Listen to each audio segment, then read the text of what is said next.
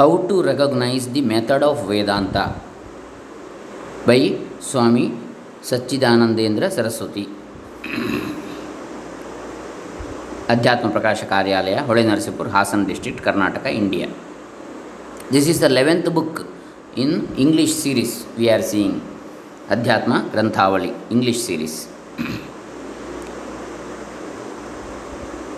Publisher's note. Om Shri Gurubhyo Namaha Harihi Om Shri Ganeshaya Namaha. Dr. Krishnamurti Shastri, Dambe, Punacha, Bantwala Taluk, Dakshina Kannada Jilla, Karnataka, Bharata. So, in this 11th book, now we are, this is the first session we are seeing, listening. Publisher's note.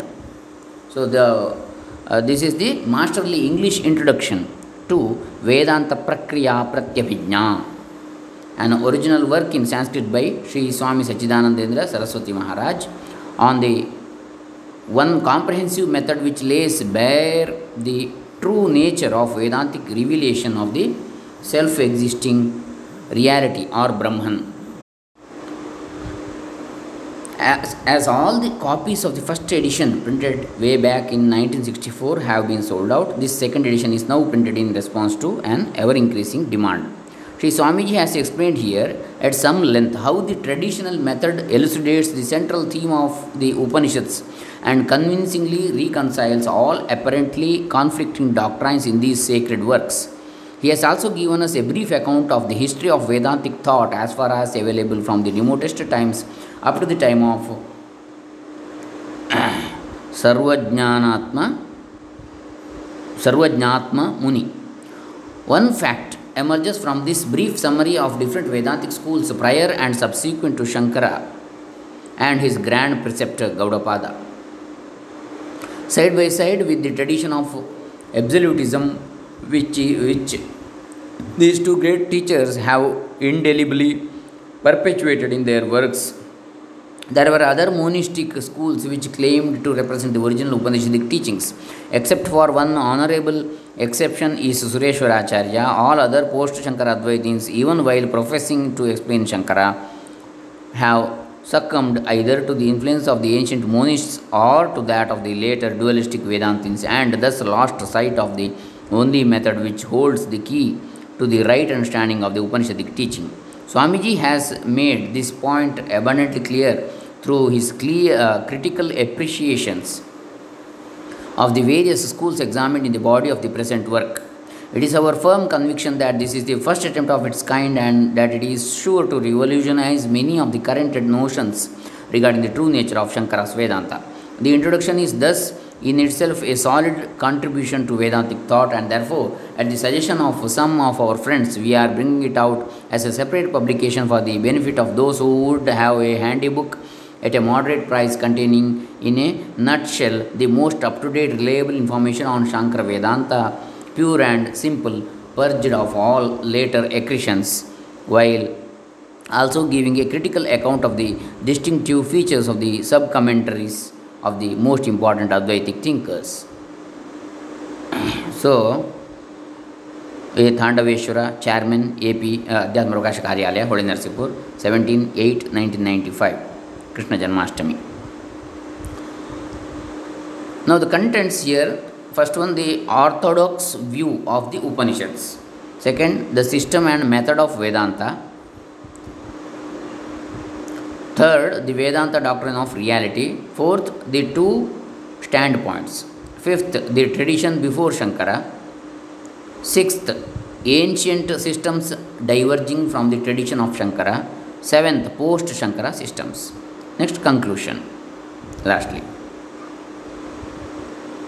So, we shall start this first session. How to recognize the method of Vedanta. Section 1. The orthodox view of the Upanishads. 1. Questions that puzzle the students of Vedanta.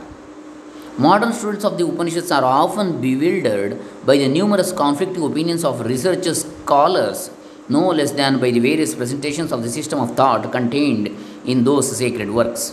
Which is the genuine system of Vedanta? if there be any, contained in the classical Upanishads, and what is the method, if there be one, adopted therein to develop that system? Is there any unity of teaching as claimed by tradition in these Upanishads, the Bhagavad Gita and the Brahma Sutras? Would it be possible to determine the system of Vedanta by an independent study of the Upanishads or with the help of the Bhagavad Gita and Brahma Sutras? Or if we are obliged to take any interpreter as a safe guide in this matter, how is he to be spotted, and on what principles are we to determine his system itself, in case we happen to have various accounts of it clashing with one another? And finally, if we do light upon a system of Vedanta, what is the value to be attached to it, based as it is on the Vedas, when compared to the advanced philosophies of modern independent thinkers of the West? Both to the orthodox Pandits of the several schools of Vedanta and to that section of our college educated young men who invariably look to research scholars for inspiration in such matters, it is a matter of indifference how these and other kindred questions are answered. The former look on their respective Bhashyakaras as an authority beyond all doubt and dispute, and armed to the teeth with quotations and principles of exegesis and scholastic logic, they are ever ready to defend their views against all opposition. And the later group rest content with voicing forth the opinion of the particular scholar whom they admire most. The present treatise, however, is intended for the orthodox section of critical students of Vedanta who are not biased either way, but are earnestly seeking after any real help in arriving at a satisfactory conclusion in the matter. Second topic: independent study of the Prasthanas. Fruitless. Independent study of the Prasthanas is fruitless. Scholars are divided in their opinion as to whether or not students of three Prasthanas of Vedanta, to wit, the Upanishads, the Bhagavad Gita, and the Brahma Sutras, should be guided by a particular commentator. In the body of the present work, chapter 2, I have explained why an independent study of these three divisions of Vedantic works is not likely to be helpful in ascertaining either the system presented therein or the method adopted to work it out. Modern scholars, Eastern or Western, have come pretty much to same conclusion, though for different reasons. Here are some specimens of their pronouncements. 1. A system of the Upanishads, strictly speaking, does not exist, for these treatises are not the work of a single genius, but the total philosophical product of an entire epoch. Second, there is little that is spiritual in all this. This empty intellectual conception, void of spirituality, is the highest form that the Indian mind is capable of. This is the second one. Third, if anything is evident, even on a cursory view of the Upanishads, and the impression so created is only strengthened by a more careful investigation, it is that they do not constitute a systematic whole. If we understand by philosophy a philosophical system coherent in all its parts, free from all contradictions and allowing room for all the different statements made in all the chief Upanishads, a philosophy of the Upanishads cannot even be spoken of. Fourth one, for gaining an insight into the early growth of Indian philosophic thought, this period, the Upanishadic period, is in fact the most valuable. Though of a systematized philosophy in our sense of the word, it contains as yet little or nothing. That's Max Muller. With us, a philosophy always means something systematic, while that we find here in the Upanishads are philosophic rhapsodies rather than consecutive treatises. Next, fifth, the Upanishads had no set theory of philosophy or dogmatic scheme of theology to propound. They hint at the truth in life, but not as yet in science or philosophy. So numerous are their suggestions of truth, so various are their guesses at God, that almost anybody may seek in them what he wants and find what he seeks, and every school of dogmatics may congratulate itself on finding its own doctrine in the sayings of the Upanishads. Yes, Radhakrishnan. Next, sixth, the difficulty of assuring oneself that Any interpretation is absolutely the right one is enhanced by the fact that germs of diverse kinds of thoughts are found scattered over the Upanishads, which are not worked out in a systematic manner. Dasgupta. Under these circumstances, it is necessary that a modern interpreter of the Upanishads should turn a deaf ear to the absolute claims of these exponents and look upon the Upanishads not as a systematic treatise but as a repository of diverse currents of thought, the melting pot in which all later philosophic ideas were still in a state of fusion. So much for the Upanishads independently studied. And what about the Gita? I shall begin with a quotation from Swami Vivekananda. Than the Gita, no better commentary on the Vedas has been written or can be written. The essence of the Shrutis or of the Upanishads is hard to be understood, seeing that there are so many commentators, each one trying to interpret in his own way. Then the Lord Himself comes, He who is the inspirer of the Shrutis, to show us the meaning of them as the preacher of the Gita. And today, India wants nothing better, the world wants nothing better than that method of interpretation. And yet, this divine commentary has met with no better fate at the hands of not only indigenous commentators but also of the scholars who charge them with being warped by the preconceived notions. The warring interpretations of the former are well known to our readers. I shall therefore rest content with exhibiting very briefly what the independent interpreters of the Gita have got to say. An extract from Dr. S. Radhakrishnan's Indian philosophy will be quite sufficient, in my opinion, for our present purpose. Finding that the Gita is not a consistent piece of doctrine, different writers try to account for it in different ways. Garbe and Hopkins suppose that several writers in different centuries have been at work upon it. According to Garbe, the original Gita was written in the 2nd century BC as a theistic tract based on the Sankhya Yoga, though in the 2nd century AD it was adopted by the upholders of the Upanishad monism. These two doctrines, the theistic and the pantheistic, are mixed up with each other and follow each other, sometimes quite unconnected and sometimes loosely connected. And it is not the case that the one is represented as a lower exoteric and the other as the higher esoteric doctrine. Hopkins makes the Gita a Krishnite version of a Vishnuite poem, which was itself a late Upanishad. Keith believes that it was originally an Upanishad of the type of Shvetashvatara but was later adopted to the cult of Krishna.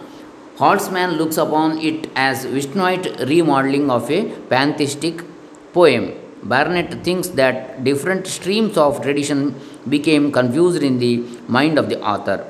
Dewson makes it a late product of the degeneration of the monistic thought of the Upanishads, belonging to a period of transition from theism to realistic atheism. Radhakrishnan himself is of the opinion that there is no need to accept any of these conjectures. The Gita is an application of the Upanishad ideal to the new situations which arose at the time of the Mahabharata. In adopting the idealism of the Upanishads to a theistically minded people, it attempts to derive a religion from the Upanishad philosophy. Professor Dasgupta writes, I suppose it has been amply proved that in the light of an uncontradicted tradition of the Mahabharata and the Pancharatra literature, the Gita used to be regarded as a work of the Bhagavata school, and an internal analysis of the work also shows that the Gita is neither an ordinary Sankhya nor a Vedanta work but represents some older system wherein the views of an earlier school of Sankhya are mixed up with Vedantic ideas different from the Vedanta as interpreted by Shankara. Let us now turn to the Brahma Sutras. Difficulty in determining their purport independently is too obvious to require any proof. Attempts have been made, however, to ascertain whether or not they faithfully interpret the import of the Upanishads with equally genuine results. I shall quote a few opinions of scholars who have studied the problem from different standpoints. 1. George Thibaut, who has translated the Vedanta Sutras with Shankara's Bhasha, says, there are moreover other facts in the history of Indian philosophy and theology which help us better to appreciate the possibility of Badarayana's sutras, already setting forth a doctrine that lays greater stress on the personal character of the highest being than is in agreement with the prevailing tendency of the Upanishads. That the pure doctrine of these ancient Brahmanical treatises underwent at a rather early period amalgamations with beliefs which most probably had sprung up in altogether different priestly or non priestly communities in a well known circumstance. The attempts of a certain set of Indian commentators to explain it, the Bhagavad Gita, as setting forth pure Vedanta, that is, the pure doctrine of the Upanishads, may simply be set aside. But this same Bhagavad Gita is quoted in the Badarayana Sutras, at least according to the unanimous explanations of the most eminent scholars, scholiasts of different schools, as inferior to Shruti only in authority. The sutras, moreover, refer in different places to certain Vedantic portions of the Mahabharata, especially the 12th book, several of which represent forms of Vedanta distinctly differing from Shankara's teaching and closely related to the system of the Bhagavatas. Facts of this nature, from entering into the details of which we are prevented by want of space, tend to mitigate the prima facie strangeness of the assumption that the Vedantic sutras, which occupy an intermediate position between the Upanishads and Shankara, should yet diverge in their teaching from both. Dushan, who had explained the sutras in accordance with his own light, had this to say on the subject. The sutras become a connected whole only through the explanations interwoven among them by oral or written exposition. For without this, the 555 sutras, consisting for the most part of 2 or 3 words each, in which our author lays down the whole Vedanta system, are utterly unintelligible, especially as they contain not so much the leading words of the system as the catchwords for the memory to grasp, and these seldom exhibit the main matter, but frequently something quite subordinate, have often a quite general indeterminate form which fits the most different circumstances and leaves everything to the interpreter. And Radhakrishnan writes thus: the sutras are unintelligible by themselves and leave everything to the interpreter. They refuse Proteus like to be caught in any definite shape. Their teaching is interpreted sometimes in the bright hues of personal theism, sometimes in the grey abstractions of absolutism. Another Indian scholar writes as follows: it seems that Badarayana, the writer of Brahmasutras, was probably more a theist than an absolutist like his commentator Shankara. A study of the extant commentaries on the Brahmasutras of Badarayana by the adherents of different schools of thought leaves us convinced that these sutras were regarded by all as condensations of the teaching of the Upanishads. I trust that the above extracts will be quite sufficient to convince the readers that the peculiar method of approach adopted by the research scholars has uniformly acted as a self-imposed barrier in their way to the heart of the three prasthanas. They start in the first place with a firm conviction that there can be no philosophy in the Upanishads, and in the second place feel sure that a historical development of thought can be traced from the Upanishadic period down to our own times, and hence that it is a wild goose chase to go in search of a system common to all the three divisions of Vedantic works as the orthodox Pandits do. They are moreover obsessed by the idea that philosophy in the Western sense is the only one possible in the nature of things, that speculation is the only means of ascertaining truth, and that eternal truths, as contrasted with growing theoretical truths, are beyond human ken. It is therefore most unlikely that the Western way of thinking can ever aspire to appreciate genuine Vedanta so long as the fundamental attitude and the traditional methods of the Upanishads and kindred writings are not taken into account. Third one, primary importance of Shankara's Bhashyas. I think we shall continue this in the next session.